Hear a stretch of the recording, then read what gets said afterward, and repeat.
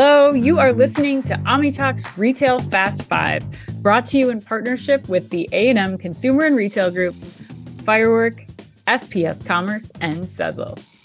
Ranked in the top 10% of all podcasts globally, the Retail Fast 5 is the podcast that we hope makes you feel a little smarter, but more importantly, a little happier each week too. Today is August 10th, 2023. I'm your host, Ann Mazenga. And I'm Chris Walton. And we are here once again to discuss the most important headlines from the past week that highlight how the physical, digital, and human elements of retail are coming together to shape the future. Chris.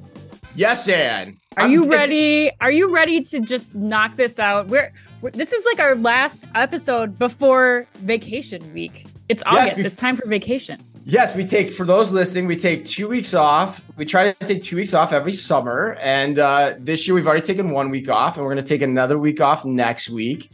And we clear out the office, we vacate, because vacations are meant to be vacated. And that's what my high school English teacher used to say. The Jesuit priest at Brophy College Preparatory in Phoenix, Arizona, which I went to for a year. And then I got the hell out of there. So fancy. Public school and couldn't take it anymore. Couldn't take the Catholic parochial education or whatever the hell it's called.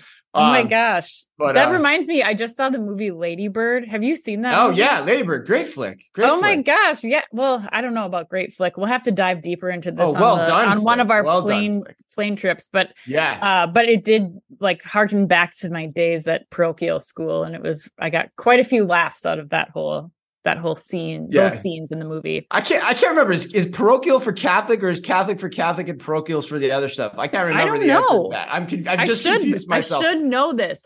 Loyal listeners, set us straight, please. Set us straight, because I don't know the answer. But we've got an awesome show today. I'm pretty excited for these topics. We were looking at the week, and initially we were like, but actually, as I came to think about it and thought about it overnight, I'm kind of like, this is going to be fun. There's some good meat on these bones this week. Yeah, let's do it. And for those that like disagreements, I have a feeling this could be high on the disagreement scale. Ann, what do you think about that one? Do you think my prediction will come true? I think there's going to be a lot of deep discussion, Chris. Well, I don't know about disagreements. I think deep discussion, a lot of question asking. There's going to be a lot to follow along with. So listeners, while we're on vacation next week, you should definitely send us some messages and let us know what you think about the discussion, the deep discussion in today's podcast. Yeah. You know why I like deep discussion, Ann? Why? Because of the alliteration. Deep discussion. All right. Okay. All right, but before we get to the headlines today, we've got another exciting grocery shop update. And for those watching, I even have my grocery shop mug. Those watching our newly styled Fast 5, which is the best way to get your weekly dose of all the news happening in retail. Do it on YouTube. Today, we're taking you on a little trip around the globe this time, not in a literal sense, but to emphasize that grocery shops' reach extends far beyond the borders of the U.S. It's a global phenomenon, Ann. Oh, yes, of course it is. Of course it is. I mean, geez, yeah, it really is. Let's talk about what they mean, though, when they say everyone, Ann, everyone with quotes is headed to grocery shops. It's like that song, everybody, everybody, everybody, everybody. You know that one? Good needle drop, Ann. Ann dropping the needles. Maybe I'll just keep doing this in the background as you're talking about grocery shop. Great needle drop. Yeah. Wow. All right. Yep. So, Ann, picture this. Yes. A gathering of 5,000 executives with a staggering 70% holding director titles or higher, all in one place, and hailing from over 40 countries. And that number is steadily climbing. Leading retailers and brands from the global stage, including Tesco, Boots, Walmart Canada, Metro, and Sainsbury's, are joining hundreds of U.S. businesses like Kroger, 7-Eleven, Sam's Club, and Whole Foods, which makes Grocery Shop the world's biggest gathering of global grocery ecosystem execs. Also some great alliteration there. Oh, yes. They've got big names from the UK, from France, the US, of course, Latin America with Mercado Libre, and even some of our Aussie pals are flying all the way to Vegas. This is your single best chance to interact in person with companies that might not typically be within your networking scope. Here to that. That is for sure. And guess what? Right now is a perfect time to grab your ticket since prices increase tomorrow night at midnight. So go visit groceryshop.com/OmniTalk. That's groceryshop.com/OmniTalk to join your global peers. All right, and let's do this show. In today's Fast Five, A&M's Chad Lusk is going to stop by to give us 5 insightful minutes on in-store grocery tech. And as well, we've got news on Wawa's new Shelfless convenience store, JD Sports and its new virtual try-on mirror, Amazon Hub, a new local delivery network from Amazon. Amazon also bringing its Just Walk Out tech to apparel merchandising. Can't wait to talk about that. But we begin today with news out of Nike. And that's right, Chris. Headline number one, Nike is planning a network of fitness boutique studios. According to Retail Dive, Nike is opening a boutique fitness concept in partnership with FitLab. The studio concept will offer live classes, and the first location is in LA later this year. It's opening. The studios will be open to everyone 18 and older and will include Nike training studios, which will focus on functional strength training, and Nike running studios, which also focus on endurance workouts. Retail Dive went on to add that currently the retailer is offering an unlimited workout membership at the studios for $99 per month for founding members. But those founding members must also pay $49 to, quote, reserve a spot, end quote, as a founding member. Finally, Chris, once the studios open, Nike also plans to offer drop-in rates and unlimited monthly workouts with prices varying by location. Chris, I cannot wait to hear what you think about this. This came out on Friday, and I was like, oh my God, this is massive. You were news. all over social media on this. My hunch is you love this, but okay, that's my guess. Okay. I don't know. For me, and I don't know where I stand on this. Like, I'm kind of split, and okay, I'm kind of hedging more towards the side of I don't like it. As you can probably tell from the way I'm talking about it. Yeah. I can tell you seem a little like constipated in thought. Constipated in thought. That's a good way to describe me generally in life, and constipated in thought. But yeah, I mean, the reason I don't like it is because essentially when I pull back the covers on this, it's like Nike's getting into the gym business, which is one of the worst, most competitive spaces around. Like, it's just really hard to do it. It's hard to keep up with the trends and honestly the fads that come along with the gym business. And so, like, you know, I have to ask the question strategically, like, why is Nike better than all the thousands of other options of gyms that are going to be around? Is it because it's branded Nike? I mean, that's a bridge that's a little too far for me. So then I look at the announcement. I'm like, okay, it sounds like they're doing this with a partner. So it gets into a little bit of the like Four Seasons running a property under that brand name in the hotel industry. It's kind of akin to that, right? Okay. Which makes it a little better, but my gut tells me that we're going to see a few of these. They're not going to take off like gangbusters. They're going to be hard to run. The industry's so fatty, like I said before. It's not going to go anywhere, is what my gut tells me. But I don't know. Prove me wrong. And so, like I said, my hunch is you love this. My gut tells me you love this, but I think I'm negative on this one. Are you? And then that's fatty with a DDY, not fatty with a TTY. Yeah, that would be fat PHATN. You know. Okay. Yes, it's fatty FAD. Yes, I can understand all of your points. I think it makes sense. It's hard to find economies of scale when you start getting into physical property. I think that's a big issue, like you're talking about with the actual build outs of the gyms. But I think that there's a lot of coulds, I will say, in the statement I'm about to make. There's a lot of opportunity, especially when you start to think about what Nike is bringing to the table here. And I think that the closest comparison that I can figure out, and if I was Peloton in this case, I would be very concerned.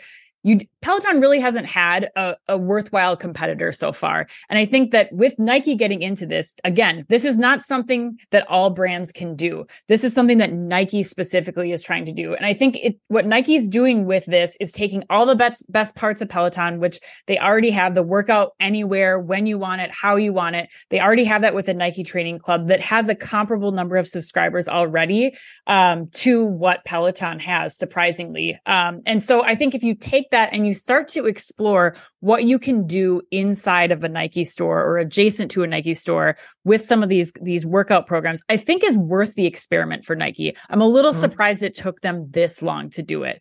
But I think the other part of this is that You also have Nike's flywheel that's funding this that Peloton does not have. You have all of the operations from, the apparel, from all of the other community organized events that they already have going that can help fund this or maybe sustain these tests a little bit longer than any other competitor could do. Certainly like Lululemon or somebody who's also tried to get into this similar space.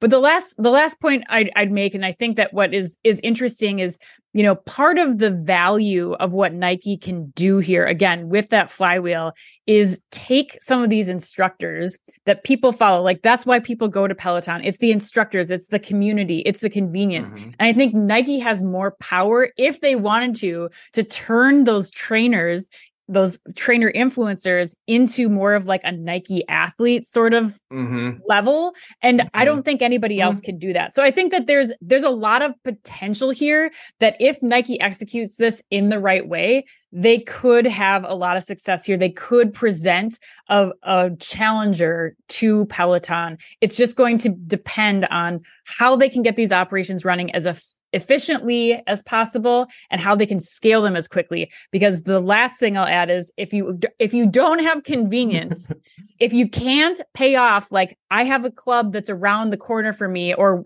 as close as the nearest shopping mall or wherever the Nike store is, like if that's not open for me, you lose people. And that's the missing component here that Nike, I think, is able to offer. Yeah, I mean, I think honestly, none of those points convinced me, actually. All the right. other point too, like the membership's pretty cheap, right? $99. Like that's pretty cheap, right? For a gym membership. So it makes me wonder why they're not going more up market with this, but that's another point.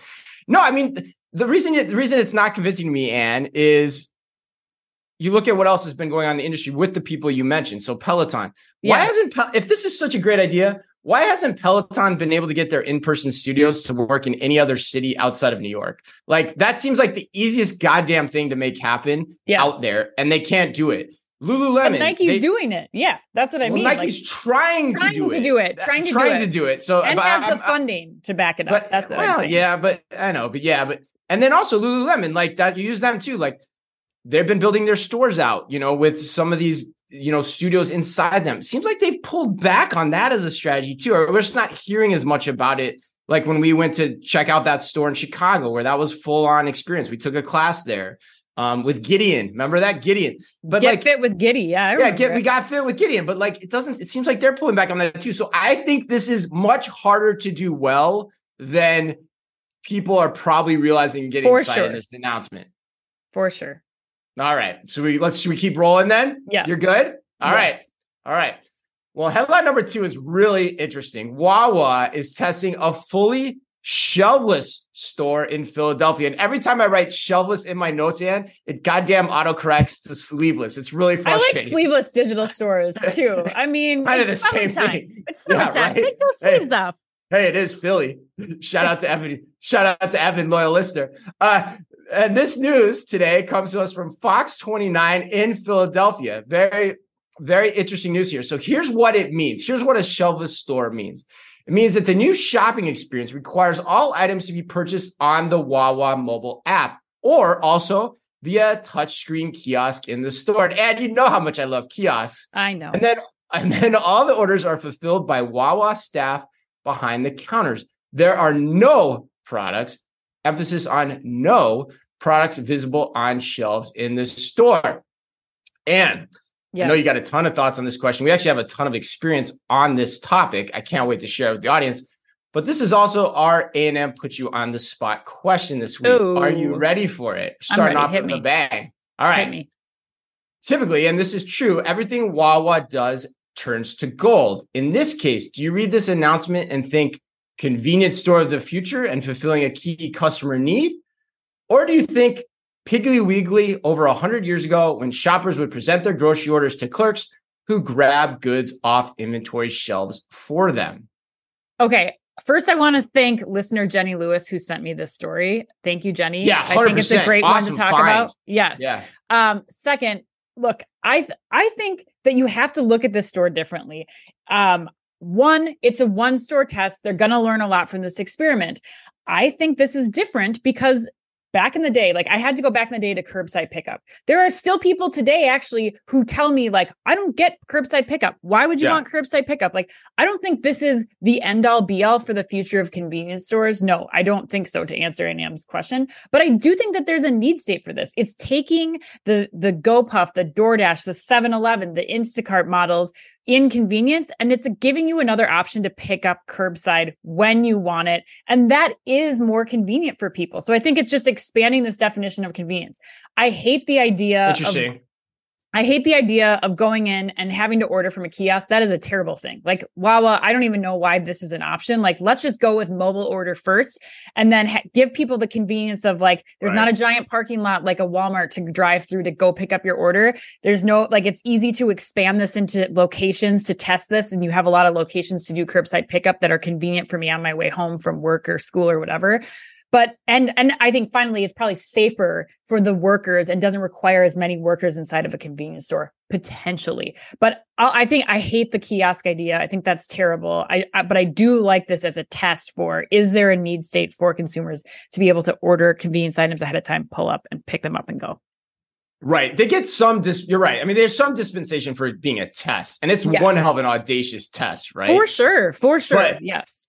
I think the other point is you're bringing up good points on, you have to look at the context of what are they experimenting with or why, and ask yourself that question. Is it meant to be a new way of running a convenience store in the age of like rampant supposed theft? Although there's a lot of questions about how rampant theft is. Is it that, or is it like designed more cerebrally where it's actually meant to be a fulfillment center that if they can get any in-store traffic, it's just a bonus. Right. If it's the latter, then I can get on board with it. But if it's the convenience store option, I freaking hate it. Like I hate this, because if you're going to even if you just force people to use an app, forget the kiosk, which is dumb. Yeah.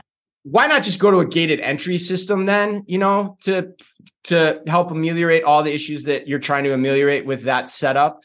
Because removing products from the floor undoubtedly is going to hurt sales and impact your basket sizes too. And therefore, the overall viability of this as a standalone convenience store concept with the economics of a traditional convenience store is just not there. Yeah. Because still overwhelmingly, the majority of sales volume happens in the physical store. So you're not going to get that added benefit that you have from all the activity that you're talking about of the people that still want to interact with this via curbside pickup. The best analogy that I can think of for this store is Argos in the UK. It's basically the same model but they do that specifically for curbside, like basically like a pickup location in a busy urban setting. And they're doing it mainly in electronics and small appliances and categories like that. Convenience store is different. You want those items conveniently. And so if you think about removing them from shelves, for those people that are just walking by, this makes that experience so much more inconvenient at the end of the day, because it's not going to be as quick and it's not going to be as fast. It's basically like, it's also like service merchandise was in the day, but with no displays. I like the concept when there's display merchandise. Like I like the Best Buy test that they're running in North Carolina. That makes sense because the price on display in those, you can interact. Too. Yeah, in those categories you can, and it's a different category. Again, it's not Doritos. Right. Like I just want to grab Doritos. I don't want to wait for somebody to bring those out to me from the back. That's just that's asinine. I think if I'm walking by or wanting to, in that convenient mood, which in an urban setting you oftentimes are. But go ahead. Last word. Yeah, I mean, I think the thing that's important to focus on here is I think there's too much attention being turned in the story to people going in the store. Eliminate going in the store. Like it's taking. So you think they're that smart in this test that's why they're doing this? I do. I think they are taking, they also did a drive-through concept that you'll remember. So I think it's like, what are they learning in the drive-through version of this? And what are they learning in the curbside pickup of this? I think it's not going to be about people going in the store and the shelfless store. I think that's a stupid way to look at this. I think it's how are we doing what you were talking about earlier about using this maybe as a micro fulfillment center to fulfill deliveries and then do curbside pickup only. So I think there's more to learn from this than just what meets the eye in the headline. And from the photos in the article too, it seems like the hot food is still available like you'd expect the hot food to be available, which gets people in the store. And that's probably a significant portion of the business too, so it's smart. So I mean, this is why you test, right? This is why we say the more audacious the test, the better, because the more you're going to learn. Yes. However, this next example, I think, Ann, I don't know that I agree that every test is a good not test. worth the test here. So headline number 3, JD Sports is trying its hand at virtual try-on. According to Chain Store Age, the global British athletic retailer is utilizing proprietary AR-based virtual try-on mirror from 010 at its New York and Chicago flagship stores as part of its, quote, "Need It Now," end quote, apparel campaign. The irony in "Need It Now" and AR should not be lost on anyone, I might add. When customers in these New York and Chicago stores interact with the AR mirrors, 010 computer vision algorithms estimate the user's body shape and position in space, producing an accurate 3D model of the user in 3-dimensional space. AR-based cloth simulation then helps to replicate the behavior of the virtual clothing and render it onto the screen. Customers can pick up an item available for try-on on the AR mirror, select, "I want to buy this item," scan the QR code on an in-store iPad, and be directed to the JD Sports website to complete the purchase of the original physical piece. Chris, I can't even speak to all of the detail involved in AR try-on, so I would like you to give your insight on what you think of this test from JD. Oh, and you had me at AR-based cloth simulation. You totally did. Not. Like, oh my God. Oh my God. What is a cloth simulation? This is getting out of hand. It really is. I mean, this concept as an idea, I'm just going to be really blunt here and like really frank. This idea has got to effing stop. Yeah. Like I see this idea at every trade show we go to, usually multiple times. There's some company that's paid for some big real estate at the trade show to put their AR mirror up so everyone can see it. But like, I just don't get it. Like I'm in a store with physical garments. Why do I need to see them in an augmented reality state in the store? Like that makes no goddamn sense to me. You know, well, and I don't even think it's that. Like, Chris, I was trying to understand. I think you pick the garment in the mirror. It's a virtual garment. It's not even the physical. So you virtually pick a garment from the mirror. One person at a time, I might add, can use this mirror. And then you have to scan a QR code and scan it into another kiosk. Like, this is fraught with friction. Well, it sounded like too that you could get the online catalog could be available through this too. You can see how you want it to be on you. But like, and I'm also tired of the hot model standing in front of the mirror. Like, let's call it what it is. Like, that's just so silly. But like, if I'm in the store, I'm going to put it on myself on the showroom, which most guys do. And then, you know, a lot of people do. I don't even have to be gender specific on there. And I apologize for that. But like, or are you just going to go in the goddamn fitting room, right? I mean, like, why are you going to use this? This is again an example. It's the modern day. I say modern day like this was that long ago, but like it's the new equivalent of the extend the aisle kiosk, you know, to show the other assortment that you could also, by the way, look up on your phone at any time because your goddamn phone is the better way to do this. And so like that to me, the last point I'm making, any retailer that greenlights this idea going forward, I'm going to mock mercilessly. In any way possible, because I can't stand this. And, you know, if the company, what is it? 0 dark 30 or 010 wants to come at me and talk to us more about it, like, let's do it. But it's just so silly to me. I just don't understand it. Do you agree? I totally agree. I don't have much more to add outside of the thing that I do think is cool about this is they are creating a 3D avatar of your body, which can be very valuable for understanding fit. But there's no mention in here of like, we're going to send you the 3D avatar of your body so that if you decide to order online from JD in the future, like that's where this is valuable on my own mobile device, as you outlined. But there's no mention of like the connection point with the consumer and actually being able to take that avatar for something that's more useful down the line, not when I'm sitting in your store. I think it's just absolutely ridiculous. And do that in the fitting room, right? Yeah. Do that like Fit Match is doing. Like do that in the fitting room where it is a natural part of the experience. Like, or on your own phone. Or on your own phone. Understand if that works. Or on your own phone, right? Don't do it as a standalone mirror in the store. Yes, 100%. All right. Well, Anne, we've been talking about it a lot. We've been talking about it a lot on the show. Lots of topics that come up a lot. Retail media networks, a lot of tech related to grocery and how that's going to play out in the future. And so we are excited today to debut a new segment that we are calling 5 Insightful Minutes. Joining us now for 5 Insightful Minutes is OmniTalk friend Chad Lust, the partner and managing director at the A&M Consumer and Retail Group. Chad will be discussing with us his company's latest report on the most impactful in-store digital technology investments within the grocery industry. Chad, first of all, tell us about this new report series and why you felt it was so important to come on our show and discuss it with us today. Pilots and rollouts of in-store technology have been coming out at a blistering pace, and our clients have been asking us all kinds of questions in terms of where to invest and what has the staying power and what they need to do going forward. So we launched this retail report series on consumer-facing in-store technology, which we'll do semi-annually across retail sectors, starting with grocery here. And we think we've captured the timing well, because when COVID took consumer traffic online, most retail investments followed suit. For instance, in fulfillment, retail media networks outside the store. But lo and behold, once the U.S. consumer started to shop in store again, retail investments have re-entered with them. So after a relative pause, things have really picked up in-store investments, and we've seen some pretty big announcements in the past couple months.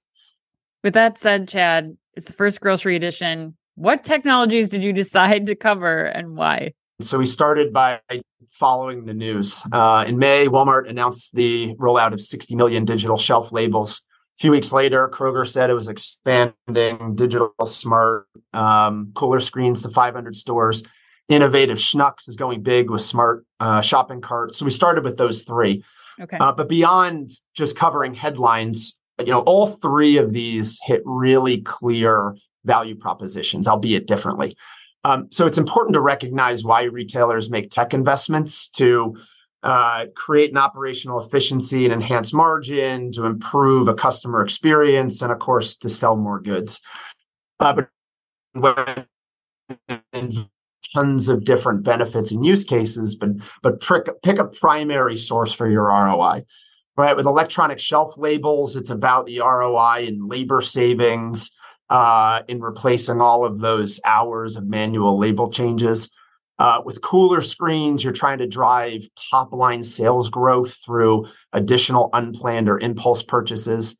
Smart carts are interesting. I think the jury's still out. On the surface, it appears the primary benefit is an alternative to a just walk-out cashierless experience. But I believe the ROI really needs to come through opportunities in serving personalized content to shoppers.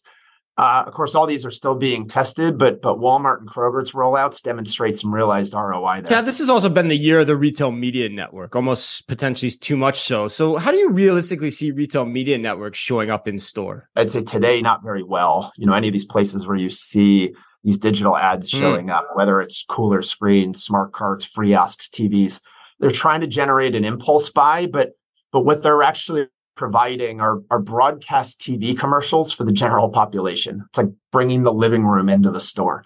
But what it doesn't do is it doesn't bring the e-com experience to the store.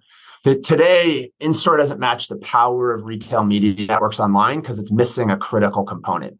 You have the background analytics to drive consumer preferences. You now have mechanisms to show the advertising in store. But what's been missing is the customer identification. So knowing who you are. You have that sign in online, but in a store, the retailer historically has only ever been able to know who I am at exit when I'm paying and I put in my loyalty number, when it's too late to do anything about it.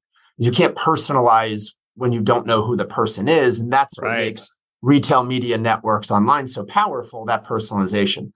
So once a retailer can know who you are, walking the store at entry, you complete that trifecta and can bring the full power of retail media networks into the store. So it combines the shiny toys we're talking about with the know-how. So, Chad, what are you advising that grocery retailers do when contemplating these and other technology investments to make? In a world of limited capital, you have to pick the technology that hits on the most critical and appropriate use case based on your unique value prop. So choose among the 3-point framework that makes sense for your brand, your customers, and your roadmap, whether you're driving operational excellence, customer experience, or top-line growth. Second, pilot, test, learn. Don't be overly wedded to anything, knowing when to walk away. These ROIs are still being developed and they're unique to individual customer segments. Just because Kroger is rolling out cooler screens doesn't mean it works for X regional discount grocers. Right. And finally, as perhaps the most important, future-proof your investments, right? Think about what technologies allow future flexibility so you don't lock yourself in, but allow for additional benefits that just compound over time as other tech around the store improves. In your personal opinion, which of the technologies that you've discussed today, if you were a grocer, would be at the top of your investment list? I don't want to talk out both sides of my mouth, so I would start by saying it depends, right? Not going to be right for everyone. Again, it's assuming that it's fits with my unique value prop based on what I just said. I think electronic shelf labels excite me the most here because of the three, there's the most clear, compelling ROI case in terms of the labor efficiency and savings, and whether that is distorting labor to other elements in the store or having the opportunity for reduction. But what really gets me excited is around where this can go in the future, combining it with other elements of a baseline infrastructure that creates a smart store of the future. Cameras, monitoring, dwell time, dynamic pricing. This opens up so much of an infrastructure within the store that's my number one right now. Couldn't agree more. Thank you, Thanks, Chad. Okay, let's get back to show headline number 4. And this headline is a little bit of a catch up from us being on vacation for part of late July. So bear with us on this. But Amazon has launched a new local delivery network. According to Axios, Amazon plans to tap thousands of U.S. small businesses from bodegas to florists to deliver its packages by the end of the year. Dubbed Amazon Hub Delivery, this is Amazon's latest attempt to expand its last mile network. And here is how it works. Drivers from Amazon's delivery service partner network drop off the packages to participating local businesses, which are required to have a secure area for storage. And then the same florists, bodegas, whatever, are expected to deliver an average of 30 packages a day for 7 days a week, not counting, of course, major holidays. According to Axios as well, Amazon wouldn't state exactly how much it pays per package, but based on reported extra earnings of $27,000 a year, the rate would be about $2.50 per package.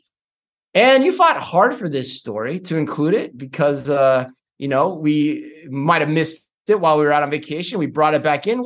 Why did you want to talk about this so much? I just don't understand.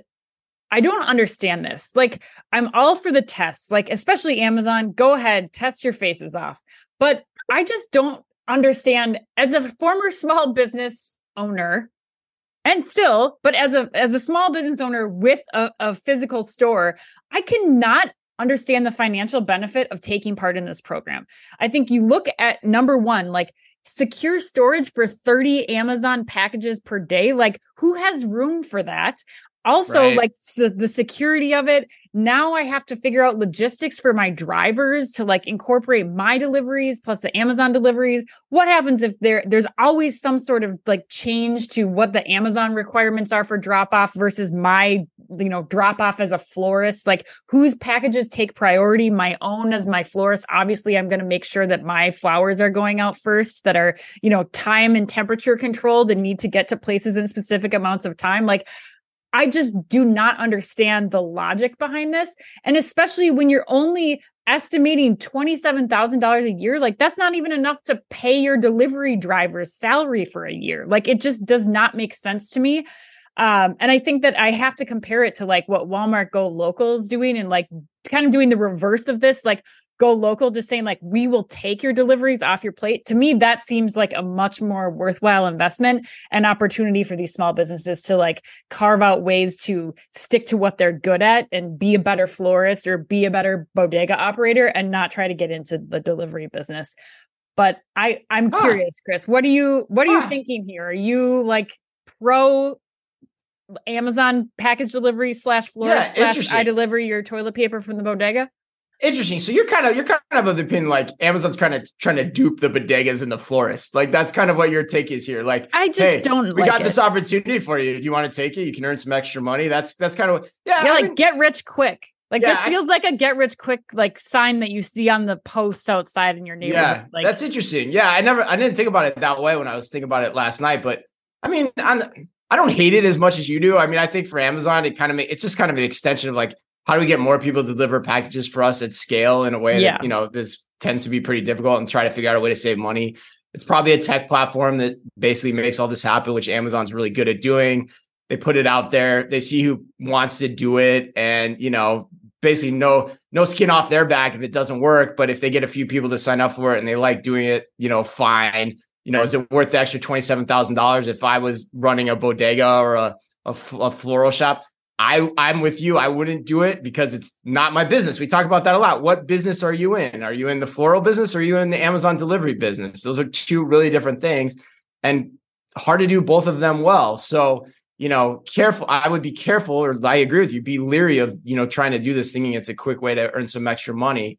But, you know, from an Amazon standpoint, I'm like, yeah, sure. Why not? Go for it. Only because it's Amazon and they can afford to compensate if they can't, you know, they don't know. Like if like anybody else, Target, Walmart, you know, Home Depot, I mean, name your retail. If they're like, hey, you want to deliver some packages for us? Local, Vinny the florist, you know, go for it, you know.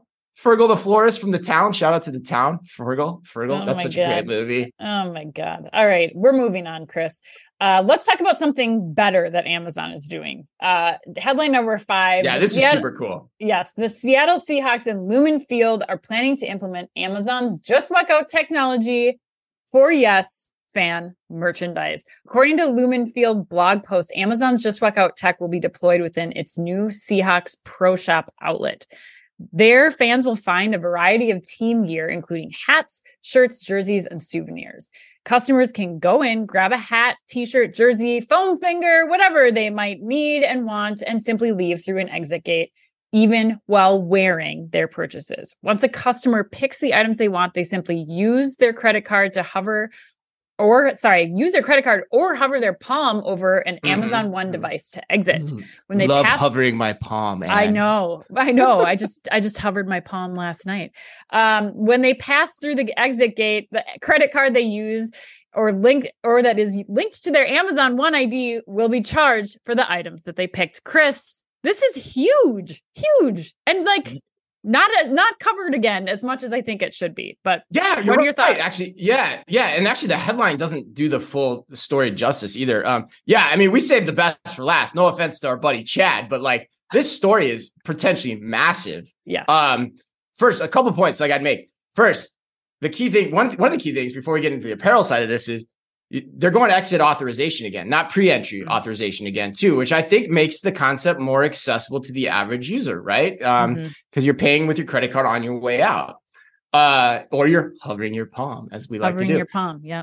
But the biggest thing is apparel. Like, and I have so many questions. Like, how are they making this work? Number one, like, how do they know the difference between a medium and a small jersey? How do they know the difference between a 7 1/4 hat size and a 7 3/8 quarter hat size? Like, yes, that seems really crazy. Or are they, you know, cutting back the assortment? Are they putting some other type of tag on the assortment to help identify a small, medium, and large, which I think you could do, actually. There's probably ways to do that. Like you fix a sticker or something that's easily read by the cameras, but that could cause problems if those fall off and all that kind of stuff. So, you know, I mean, my big takeaway here, Ann, for me, we gotta get to a Seahawks game. I freaking hate the Seahawks. I loathe them. I detest them. I bleed Cardinal red every single day. Oh yeah, I hate them. Okay. Hate them. Okay.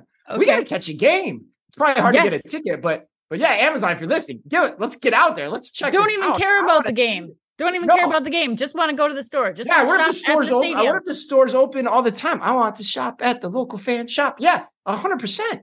This is apparel, Ann. Yes, they're doing apparel. I know. I have the same questions that you had here. Like, I was wondering, have they figured out like how to triangulate like RFID tags in the clothes with computer vision? Right. And like they involve good call. Yes. Like, are they figuring out that like third portion of the quadrant to understand exactly what I have to imagine. It's something like that. But then, I mean, I think you posted this yesterday, and I think Ted McCaffrey commented on your LinkedIn post where he was just saying, like, this is just another feather in the cap of Amazon. And I totally agree, of like being the technology platform that powers the modern store. Again, like moving away from Amazon's own stores as much as the revenue driver, but really being able to now in general merchandise, because it's like now that they've got apparel and you can add convenience items to the store, and now they've got a technology platform that could power, not that Walmart or Target would be interested in doing this, but I mean, if you start to think about like a Meijer grocery store or something, some other kind of stores that have more general merchandise types things, now they've opened up the capability to do that kind of store, to do an apparel store, to do a grocery store, like convenience store. They're hitting all the marks here. Yeah, I think that's a great point too. Like the roadmap to do a full scale store with computer vision is there. The tech just has to get there, right? It has to be able to cover that ground, which probably still far way out because, you know, the fan shop's a pretty small operation, most likely relative to that. But your point is right. Like the roadmap, you're hitting every category now, almost. With the exception maybe apparel, maybe like some things in like home furnishings. I don't know. Like I have no idea how well that's going to play out. But as you get into blankets and sheets and stuff like that. But yeah, and the other part is like, to your point, like all the specialty retailers operate stores that are, you know, somewhere in the country that are probably roughly the same size as these fan shops. Yep. And so like, you know, if American Eagle, to your point, talked about doing this with RFID earlier this year. We haven't heard anything about that. You know, if I'm Gap, I'm like, I need a lifeline. Do I call Amazon and maybe see what's going on here? I mean, I'm just saying. You're already selling the stuff on Amazon. Maybe Gap. This is we need to get Dick Dixon on this one, Gap. Maybe Dick Dixon sells to Amazon. That would be really interesting. Yeah. Getting our little Nostradamus pontification thing going on here late in this podcast, Dan. Oh, I like this. All right. Let's wrap it up, Chris. Let's go to the lightning round here. Question 1 is for you. Back in 1947, Chris, 1 out of every 18 girls born in the United States was named Linda. But Linda's dropped from the number 1 most common female name to number 807 last year. Today, there are fewer Lindas born than white rhinos. This is thanks to the Best One Yet podcast for this attention. This is it's one of my favorite details. Chris, who is your all-time favorite Linda? And you can't say my mom because she's my favorite Linda. Oh, right. Yes. Shout out to her, to Linda S. Yes, for sure. No. And I mean, it's gotta be Linda Ronstadt. I mean, Linda Ronstadt was the bomb. Okay. You know, she was great. She influenced the Eagles, which I know is one of your all-time favorite bands, or maybe not. But yeah, it's gotta go with Linda Ronstadt. All right. Good answer. Netflix this week launched a new game controller app that lets you play games on your TV right from your phone. And what mobile game currently on your phone would you most want to play via this new app dubbed the Netflix Game Controller? Do you even have a mobile game on your phone? I do not have a single mobile game on my phone. Not a single one. No, I don't. That's so interesting. So, like, the only thing I could think of was like maybe trivia or something. Like, it'd be fun to do like a trivia or like some kind of 1v1 game or something. It's hard. I don't nerd out like you. Star Wars, lightsaber wars or whatever you always play is not on my phone, unfortunately. It seems like a dongle to me too. Like, couldn't I just screen share like my phone to my screen? Why do I have to do this through Netflix? But anyway, that's I don't know, Chris. All right. Question number 3. According to the Wall Street Journal, fewer fast food customers are choosing to dine in, resulting in some heat from McDonald's and Burger King franchisees who are getting pressure from the motherships to invest in remodeling the dining areas of their stores. Chris, are you a dine-in fast foodie or do you take your show on the road? Ooh, that's a good question. I'm probably like, if I think about it, I'm probably 50-50. I think it depends on the establishment and the type of food. Like, for example, like Chick-fil-A, I'm dining in because the service is so great in store. Like wet burritos, you're going to dine in? Yeah, well, like burritos I'm probably taking out, you know? Burritos as long as they're not too wet. Yeah. Burritos travel better. I'll give you the best example, like In-N-Out. Yes. Even though it's like made for a drive-through, In-N-Out is so much better when you eat it at the restaurant. That's the only one I could think of that I have actually dined in was In-N-Out. Right. Yeah, but McDonald's, fuck, excuse my language, but every time I'm driving through that place, like for the most part, All right, last one. Crocker Park Shopping Center in Cleveland recently rolled out the Nightscope's K5 autonomous security robot, or as some are calling it, SAM for Secret Agent Man. Wow, that's creative. There has to be a better name than SAM, right? For a autonomous security robot. I love that you asked me this question because it was clearly just a tee up for your ridiculous dad joke that you posted on LinkedIn, where you called this robot Roblart. Roblart, yeah. But I thought you could come up with a better one than that. Come on, you're creative. No? Roblart is good. I just assumed I was supposed to tee you up for this, and that was where you were going with this question. So no, Roblart is the best possible alternative for Sam for the robot mall cop. All right. Very nice. Oh, good. Thanks for the kudos. That was not what my intention was. My intention was to actually figure out a better name than Roblart. Sure. Okay. All right. Nice.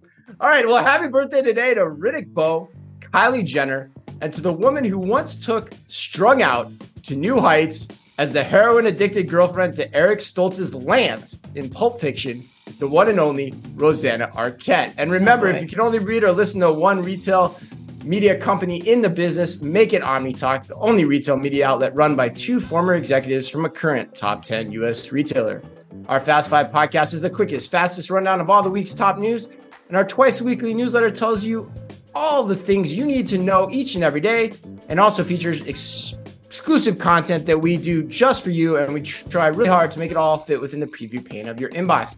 You can sign up today at www.omnitalk.blog. Thanks as always for listening in. Please remember to like and leave us a review wherever you happen to listen to your podcast, or be sure to watch us on YouTube as well. Remember, we're off next week, but we will be back with our friends from the A&M Consumer and Retail Group again on August 24th. So until then, on behalf of all of us at OmniTalk Retail, be careful out there. The OmniTalk Fast Five is brought to you in association with the A&M Consumer and Retail Group. The A&M Consumer and Retail Group is a management consulting firm that tackles the most complex challenges and advances its clients, people, and communities toward their maximum potential. CRG brings the experience, tools, and operator-like pragmatism to help retailers and consumer products companies be on the right side of disruption. And Firework. Firework is the largest video commerce solution built for the world's leading brands. They empower brands with shoppable and live stream video on their own websites where people like to shop. Put your commerce in motion with Firework. Find out more at firework.com. And SPS Commerce. SPS Commerce is redefining how businesses across the supply chain can operate in an omnichannel world. Their experts, tech, and data work together to fuel your growth and deliver for your customers. To find out more, head to spscommerce.com. And finally, Sezzle. Sezzle is an innovative buy now, pay later solution that allows shoppers to split purchases into 4 interest-free payments over 6 weeks. To learn more, visit Sezzle.com.